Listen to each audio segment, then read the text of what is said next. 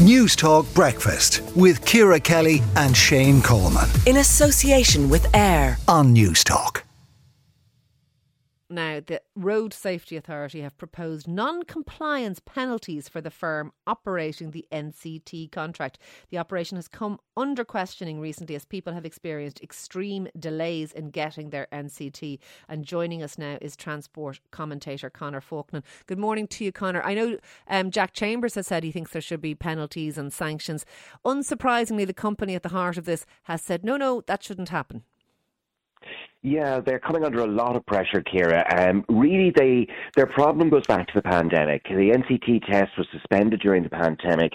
They also lost a lot of their employees at that time. A lot of companies faced a similar problem. Now, they have never really caught up. We've had a rolling backlog of delayed NCT tests ever since. A+, the company in question, has been frantically trying to recruit and to tool up and to get back up to speed. And they have more or less got back up to speed in terms of the pace at which tests are conducted, but they haven't got through the backlog. They're still carrying that, and it's frustrating all round for sure, and I think the rate of progress has been unacceptable, and I think for many people now the pandemic as an excuse is starting to wear thin. Yeah, I'm waiting on an NCT myself. I booked it in, I think it was February. My NCT was due in March. My appointment is in November. Now, people keep telling me I should apply and go on a priority list, but I have no reason to be on a priority list, and it galls me that I have to game the system in some way in order to actually just get an appointment.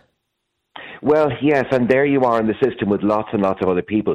To be fair to A+ and the NCT operators, they do have this priority list and they will get people tested faster if people need it, but many of us just sit there in the queue. Incidentally, one of their main problems is that a lot of test time is wasted. There's a really high failure rate because people turn up for the NCT unprepared, they don't care too much, they're quite happy to fail it, and then re-present for a retest and pass second time round. Now that takes capacity out of the system and it slows the whole thing down. So useful for motorists if they could prep before they turned up. But one way or the other, the NCT is going to have to improve its performance. Jack Chambers isn't the only one putting pressure on them, Ciara, nor the RSA themselves. I mean, it's coming from all quarters of the country. Conor, do you think we are going to see fines imposed on them? I mean, legally, can we impose fines on them?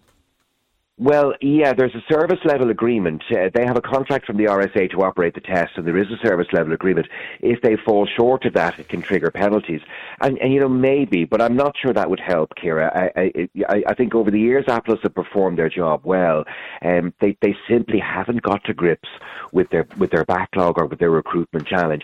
They need to redouble their efforts in doing that. It certainly should be their priority. I'm not convinced that punishing them is going to help anybody ultimately. But as I say, the challenge is a big one, and the pandemic as an excuse 1 year after its resolution is beginning to wear thin. Yeah, nobody has much time for that anymore. Look, thank you for speaking to us on that this morning. That is transport commentator there, Conor Faughnan. News Talk Breakfast with Ciara Kelly and Shane Coleman. in association with AIR. Weekday mornings at 7 on News Talk.